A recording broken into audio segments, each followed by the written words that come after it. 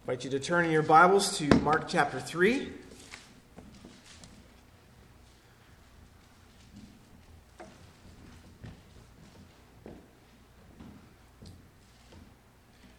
Mark 3. Before we begin, let me pray for us. Oh God, your word is living and active. Your word is true. Your word is sufficient. And so we pray this morning as we come before your word that you would speak to us. That through the words that you have given to my mouth, that it would be an instrument of you. That this morning I would declare your words. And that each one of us, as our hearts are receptive to hear you, that we would hear and respond to you. That we would honor you how we listen. We would honor you how we approach your word, how we believe your word, and how we live out your word. Would you help us to do that this morning? We pray in Christ's name. Amen. Mark chapter 3, beginning at verse 7, this is what God's word says. So Jesus withdrew with his disciples to the sea, and a great crowd followed. From Galilee and Judea, and from Jerusalem and Idumea, and from beyond the Jordan, from around Tyre and Sidon. When the great crowd heard all that he was doing, they came to him. And he told his disciples to have a boat ready for him because of the crowd, lest they crush him. For he had healed many, so that all who had diseases pressed around him to touch him. And whenever the unclean spirits saw him, they fell down before him, and they cried out, "You are the Son of God." And he strictly ordered them not to make him known. And he went up the mountain and called to him those whom he desired, and they came to him. And he appointed 12, whom he also named apostles, so that they might be with him, and he might send them out to preach, and have authority to cast out demons. He appointed the 12, Simon, to whom he gave the name Peter, James the son of Zebedee, and John the brother of James, to whom he gave the name Boanerges, and that is called the sons of thunder, Andrew, Philip, and Bartholomew, Matthew and Thomas, and James the son of Alphaeus, and Thaddeus, and Simon the Zealot, and Judas Iscariot, who betrayed him. And then he went home, and the crowd gathered again, so that they could not even eat. And when his family heard it, they went out to seize him, for they were saying, "He is out of his mind." Back in verse 7, it just is a change of scene. Jesus withdrawing with his disciples to the sea. And there, a great crowd followed.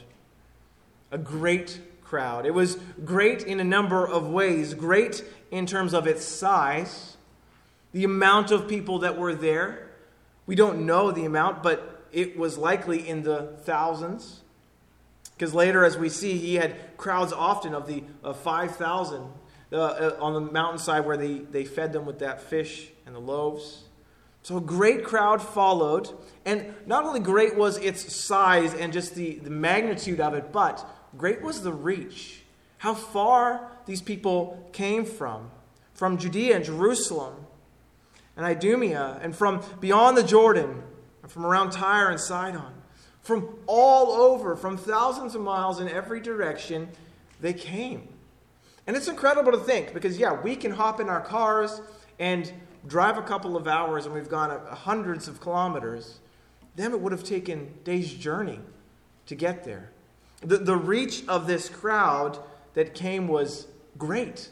It was incredible to see how many people had come from so far. Think of that today. What do people travel so far for? Well, you have people travel so far to fill a stadium to see sports. Thousands of people will travel to this place to ooh and awe at athletes. Thousands of people will travel to hear a conference speaker. Thousands of people will travel. But the travel is easy for us. Would you travel to a Jays game if you had to walk? Would you go to Toronto for a Jays game if you had to walk? Likely not. What if you had to ride a camel or a donkey? Still likely not. And that's not even that far. What if Jesus was there? but you'd never heard of him.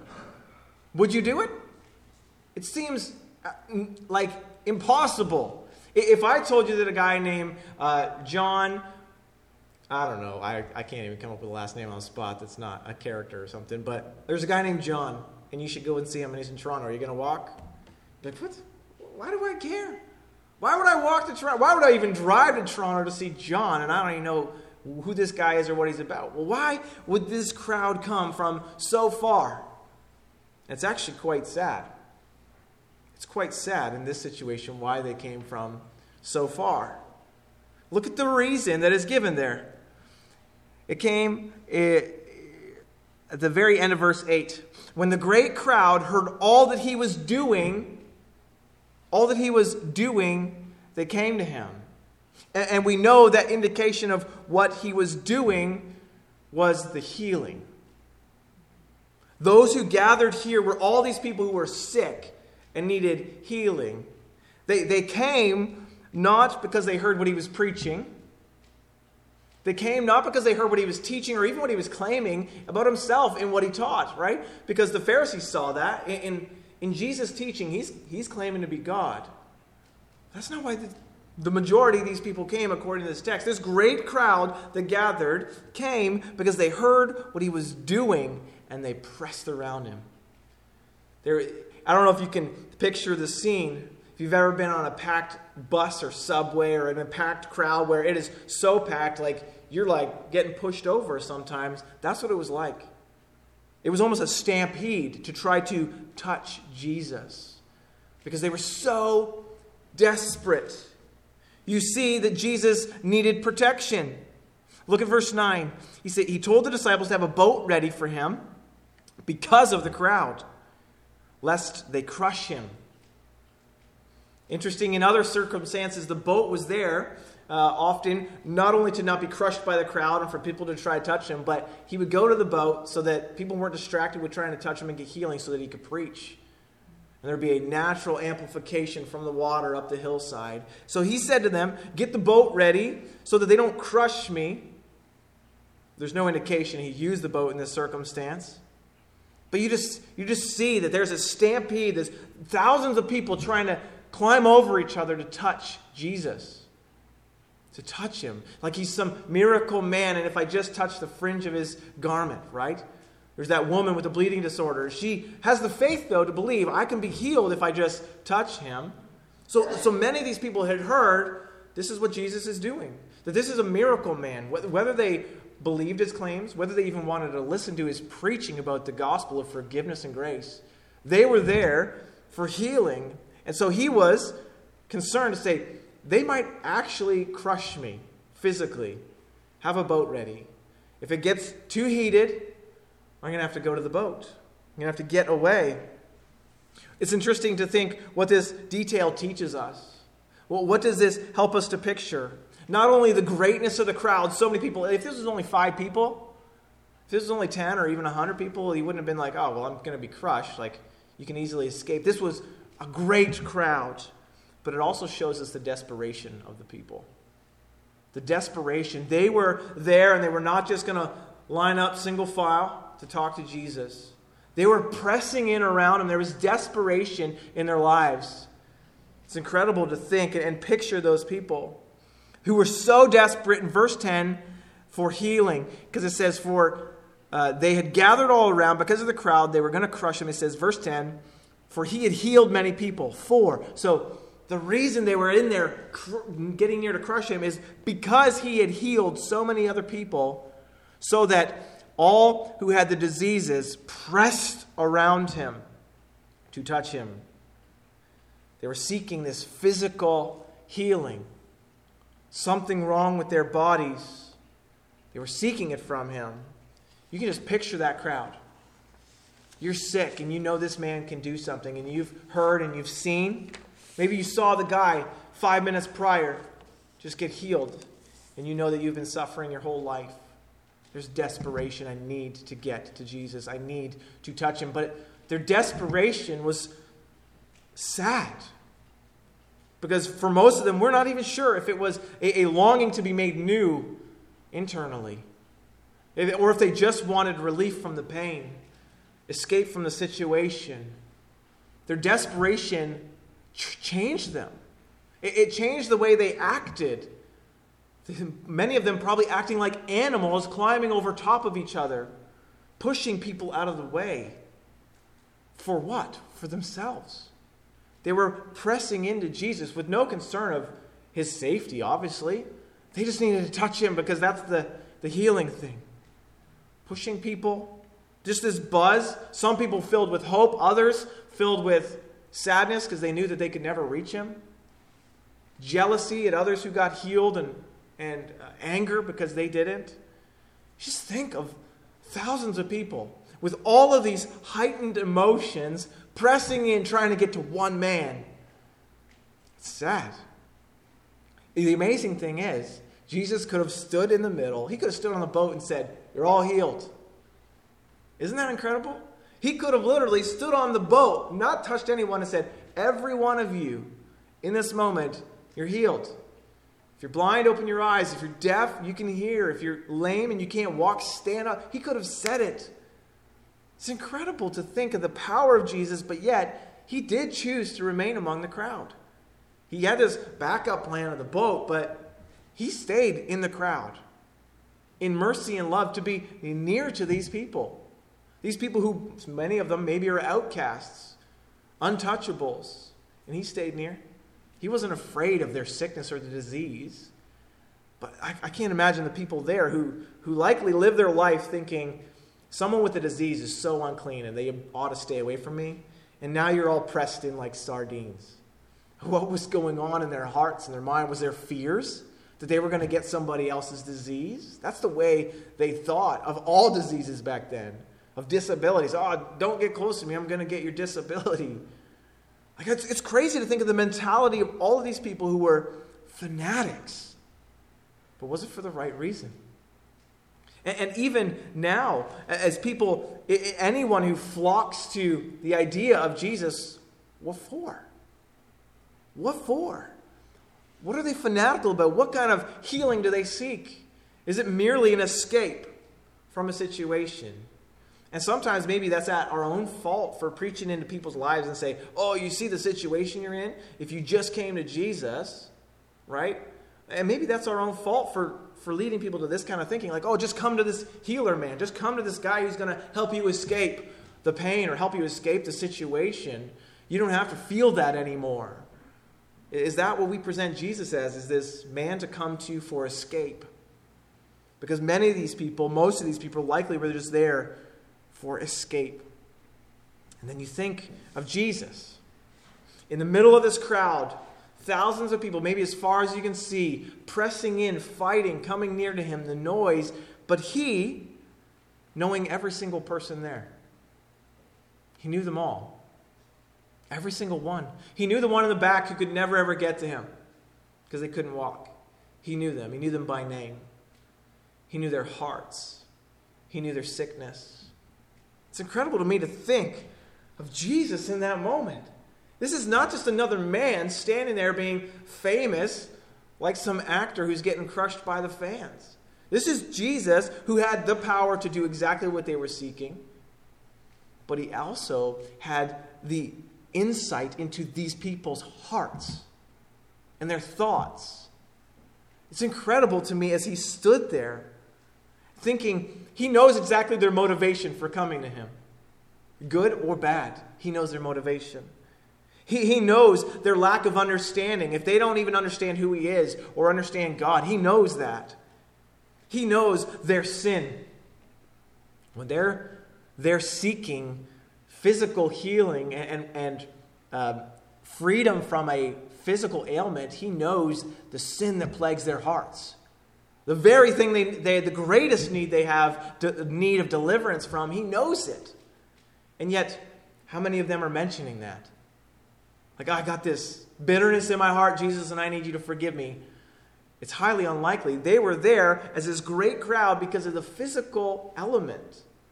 And that there's Jesus, merciful and kind and compassionate. He doesn't rebuke the crowd. He doesn't send them away. He doesn't say, "I'm too important. Don't you know who I am?" He doesn't have a montage of security guards creating a whole space around him. No, he's almost being crushed. And that's not the problem. The problem is their motivations.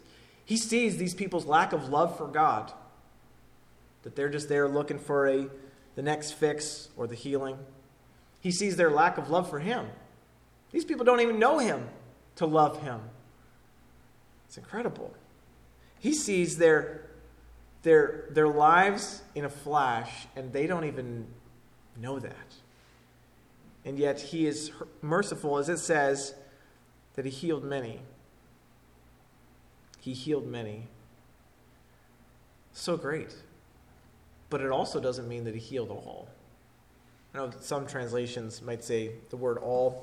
The word all is not there in the Greek, and so he's able to heal all, but he healed many that day in mercy.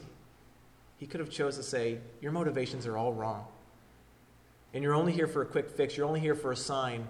Go.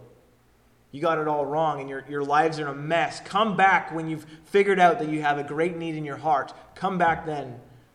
But he doesn't. He is merciful to heal and relieve some of their sickness, relieve some of their pain and their circumstances. He is so merciful to these people.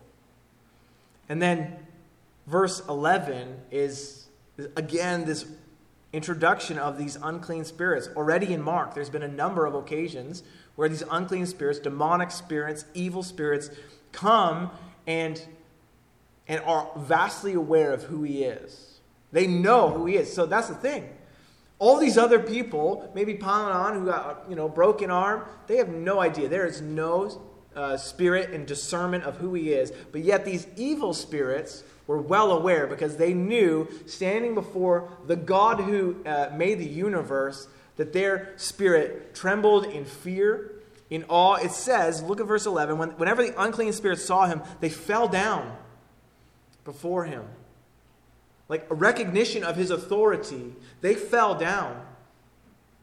They didn't worship him, that's for sure, but they indeed did declare who he was. They spoke truth of him. They cried out. They shouted. They screamed, "You are the Son of God." It's exactly like that young girl in Philippi, right? Where Paul's dealing with this girl. He's just following the Apostle Paul and shouting and screaming. And it's a demonic spirit in her, but she's shouting true things. It's incredible. But yet, in that circumstance and in this circumstance, Jesus strictly ordered them to be silent. This is now not the first occasion this has happened in Mark already. He has silenced them, even though they're speaking something that's true, right? They said what is true. You are the Son of God. And that's so incredible to me, because how many people do we know that say, yeah, I know who Jesus is? And I can quote some Bible verses for you. These demonic spirits knew the truth. They knew the right things to say, but they were still far off. They were not welcome in Christ's presence. He didn't call them in. He didn't say, yeah, you know who I am? You're one of mine. You're a disciple of mine. He didn't. Instead, he silenced them and he cast them out. He put them off. He strictly ordered them not to make him known. Why would that be?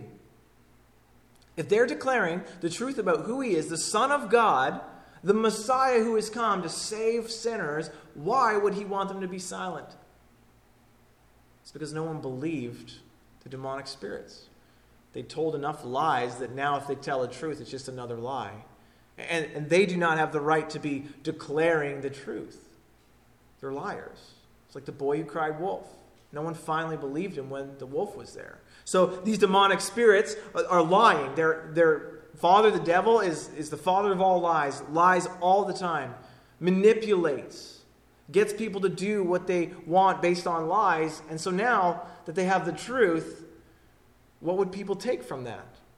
Is this just another manipulation? Oh, you say he's the Son. You think we should worship him?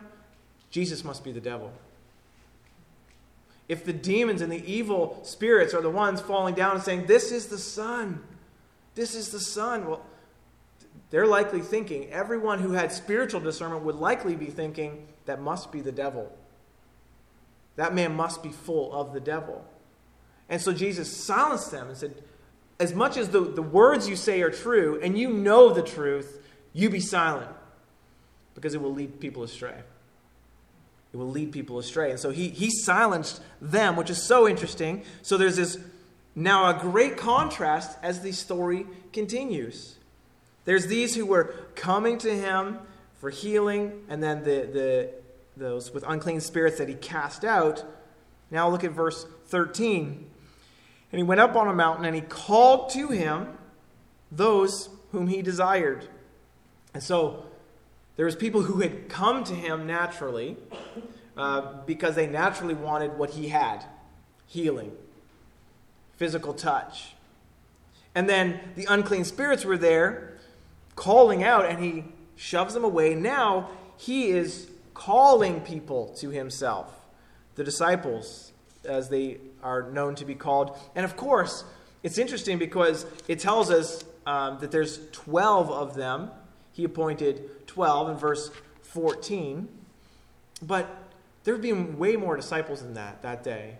People who are actually coming to him, people who are actually expressing genuine faith in who he was, or believing or wanting to trust in him as the Messiah. But here there's these 12. It says, he called to him those whom he desired, those whom he wanted. He called them. In Luke's account, it's interesting because prior to this calling, in Luke's version of this story, in Luke chapter 6, verses 12 and 13, it reads this way: in these days, he went out to the mountain to pray. And all night he continued in prayer to God. And then when day came, he called his disciples. And he chose them from the 12. The 12. And so he was, in Luke's account, he was praying all night long. He was in communion with God all night long. And then he comes and he calls those he desired. Those he desired. Those he wanted. Incredible thing to know that when God called you, he desired you. Before God calls us, we come to this recognition that we are so undesirable. We come to the recognition our heart is plagued with sin, is stained with sin. We are not desirable to other human beings. Man, we're selfish, let alone to God.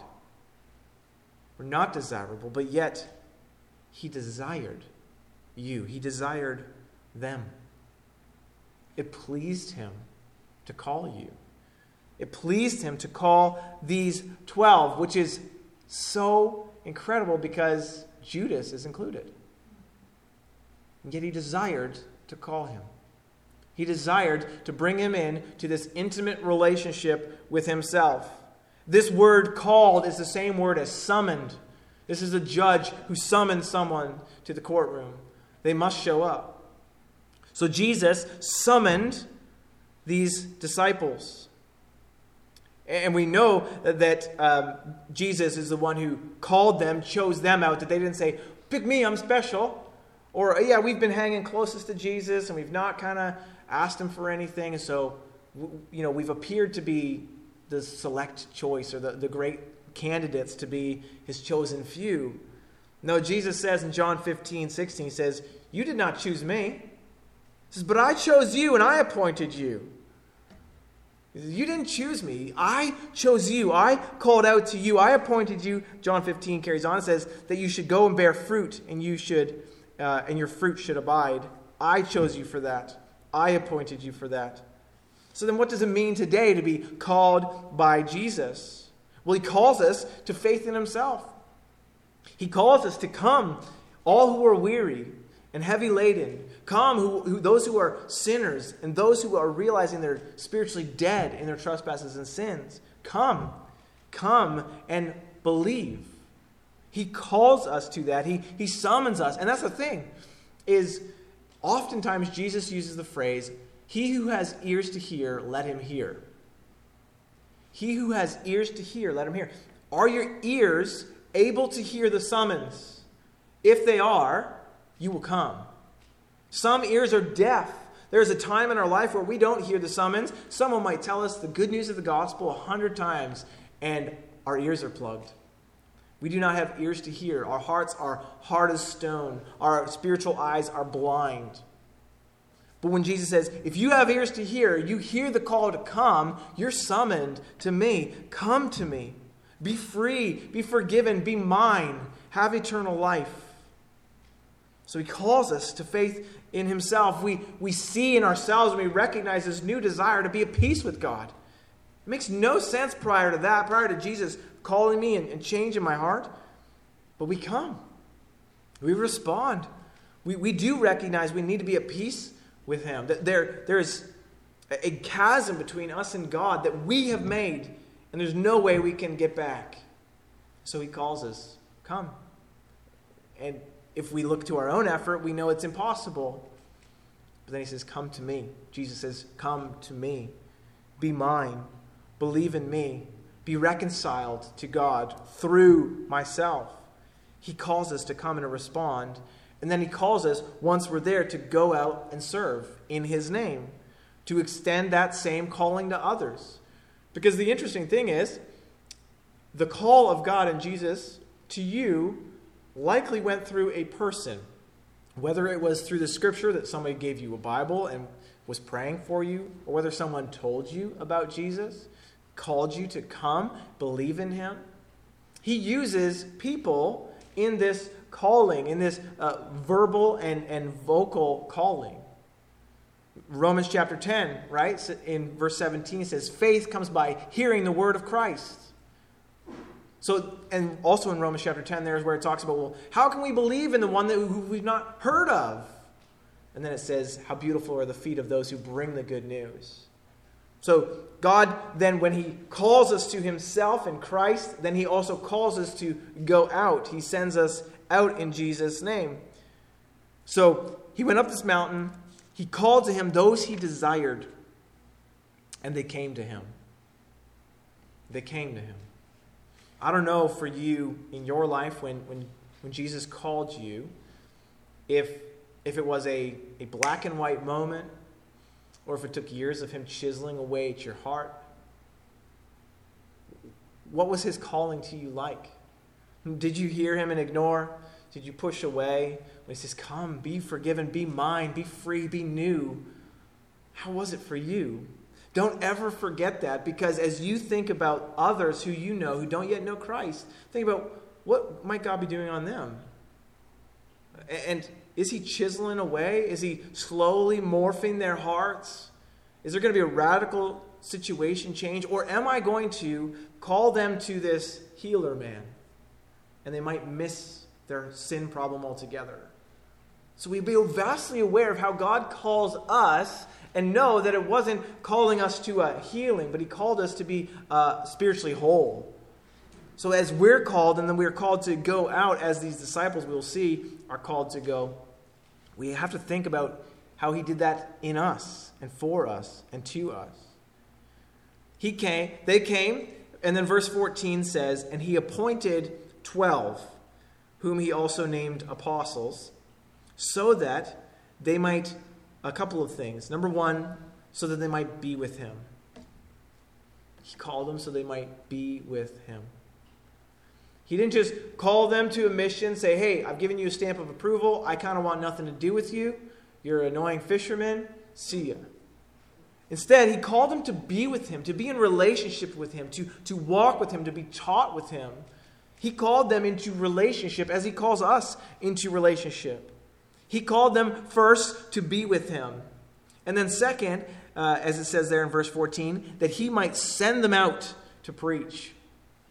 He called them to be with him in relationship, and then he called them to be sent out to preach the gospel, to repeat the message, to extend. And so it's interesting, because you think if the goal was repetition and spread, why did he only pick 12? Why not say, okay, you 100, come on over here. I'm going to have you walk with me and learn with me so that I might send you all 100 out. He only called 12 for this special task at first. Called out to be with him, and they might preach. And verse 15 says, and to have authority to cast out demons. To when the demons would come and try to call out on Jesus, he silenced them, cast them out, put them out. He gave them a job to do. Exactly what he had done, he called his disciples then to do. So then if you have been called out by Jesus, what has he appointed you to? He appointed them to preach in a specific time and a place. He appointed them to exercise spiritual authority. So what has he appointed you to? Have you ever thought about that? If he's called me out, what has he appointed me to? What has he said I should do? In 1 Peter 2:9 it says, "You are a people of his own possession, so that you might proclaim the excellencies of him who called you out of darkness into his marvelous light." He made you a people for his own possession to be with him, so that you may proclaim his excellencies. Proclaim his excellencies. What in Jesus is excellent? What in God is excellent? Do you know it? Do you know it well? Do you know it in your heart? What is excellent about him? Proclaim it.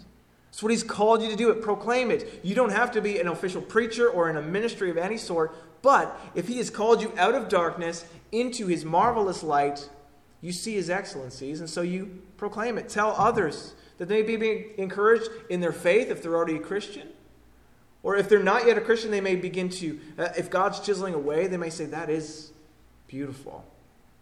What he is, who he is, what he does. Your job, you've been appointed to proclaim his excellencies. In 1 Peter 4, verse 10 and 11, it says, "As each has received a gift." If you're in Christ, you've received a gift from him. He says, "Use it to serve one another as good stewards of God's varied grace. Whoever speaks as one who speaks oracles of God. Whoever serves as one who serves by the strength that God supplies. In order that in everything God may be glorified through Jesus Christ. To him belong the glory and dominion forever and ever. Amen." As he's given you a gift, he's given you abilities, he's given you passions and strengths and time and money. Whatever you have, use it to serve one another. God has given you his grace in various ways. It's not the same as the person beside you, but he's given you unique things, unique gifts that you might use them for his glory, because to him belongs the glory. Ephesians chapter 2 says, "For we are his workmanship, created in Christ Jesus for good works, which God prepared beforehand so that we should walk in them." So the question as we come is realizing, if Christ has called us to himself, what has he appointed us to? What has he appointed you to? Take stock of the gifts and the passions and the abilities that he's given you. Take stock of the people around you that you have trust built with. Take stock of that, because that's what he's appointed you to make his excellencies known there and through that gifting, through that way. It's incredible to think that he called these 12, including Judas Iscariot, who would betray him, and he allowed him to be with him, near him, one of the close, one that he loved, one that he walked with. And yet, each of these men, in their various ways, served him, or in Judas' case, did not. The question is, for us, has he called you to himself? And have you answered? And if you have, and you've believed in Christ in faith, then you ask the next question, well, what has he appointed me to? What can I do for him? And not that he needs anything. Like I said, Jesus could have healed the crowd from the boat. Jesus could do all things in your life and in your family and in this community without you, but he wants you to participate. He wants you to be with him. And so what has he appointed you to? It's an important question for us to ask as we consider our lives, as we consider what it means to also for us to be called as a disciple of Jesus. We are near him. We are with him. We are one of his very own. So then what privileges do we utilize in this life in being one of Jesus's? It's an incredible privilege, and it's a hard task because we are still plagued with selfishness. That's often what hinders me from serving others is my own selfishness with my time and my anything that I have. So we ought to know what hinders us from serving, but we also ought to know where we should be serving, where we should be pursuing relationships so that we can proclaim God's excellencies to those people. If we've been called by Him to be forgiven and made new, we should be calling others. In 1 Corinthians, it tells us if we've been reconciled to God, we have the ministry of reconciliation. If God has reconciled you to Himself, if He has made your relationship right, you have that same privilege of declaring that to others. Don't you want to be made right with God? And there will be people who do not have ears to hear, and they'll say, I have no interest in that. But there will be some who will surprise you and say, tell me more. What a joy to get that day, to get that opportunity to proclaim His excellencies. You don't need to be an orator. You don't need to have great speech. You need to describe what God has done in your own heart, what He's doing for you day by day, how He's chiseling away the things that you hate about yourself, the sin that plagues you, and how He's working something new in you. But through it all, He loves you. He sustains you. He's given you a hope that is unshakable because of what Christ has accomplished. And so each day as we live in light of what the gospel is to us, may we figure out what we've been appointed to and serve Him in that way. Let's pray. Well, God, thank you for Jesus and just how He allowed the crowd to be there, allowed them to be near to Him, even to use Him. He sacrificed much of Himself just for the sake of that crowd that day, and we're so thankful for that. May we also live that way, and we also are just so thankful that you called specific disciples here originally and then us individually. For each one of us who has heard you calling us by name, you know us, you know our sins, you know our struggles, but you also know that we recognize our dependence on you. Thank you for giving us the faith to believe. Thank you for helping us each day, and we pray that we would have our eyes open to opportunities, that we would be aware of the opportunities to which you've appointed us, and that we would take them, we just take advantage of them and use them, because, God, we don't want to waste a moment, because we want you to be glorified in our lives and in the life of everyone we know. Thank you so much for this time and for your word. We pray that you would encourage each one of us as we part from this time. In Christ's name, amen.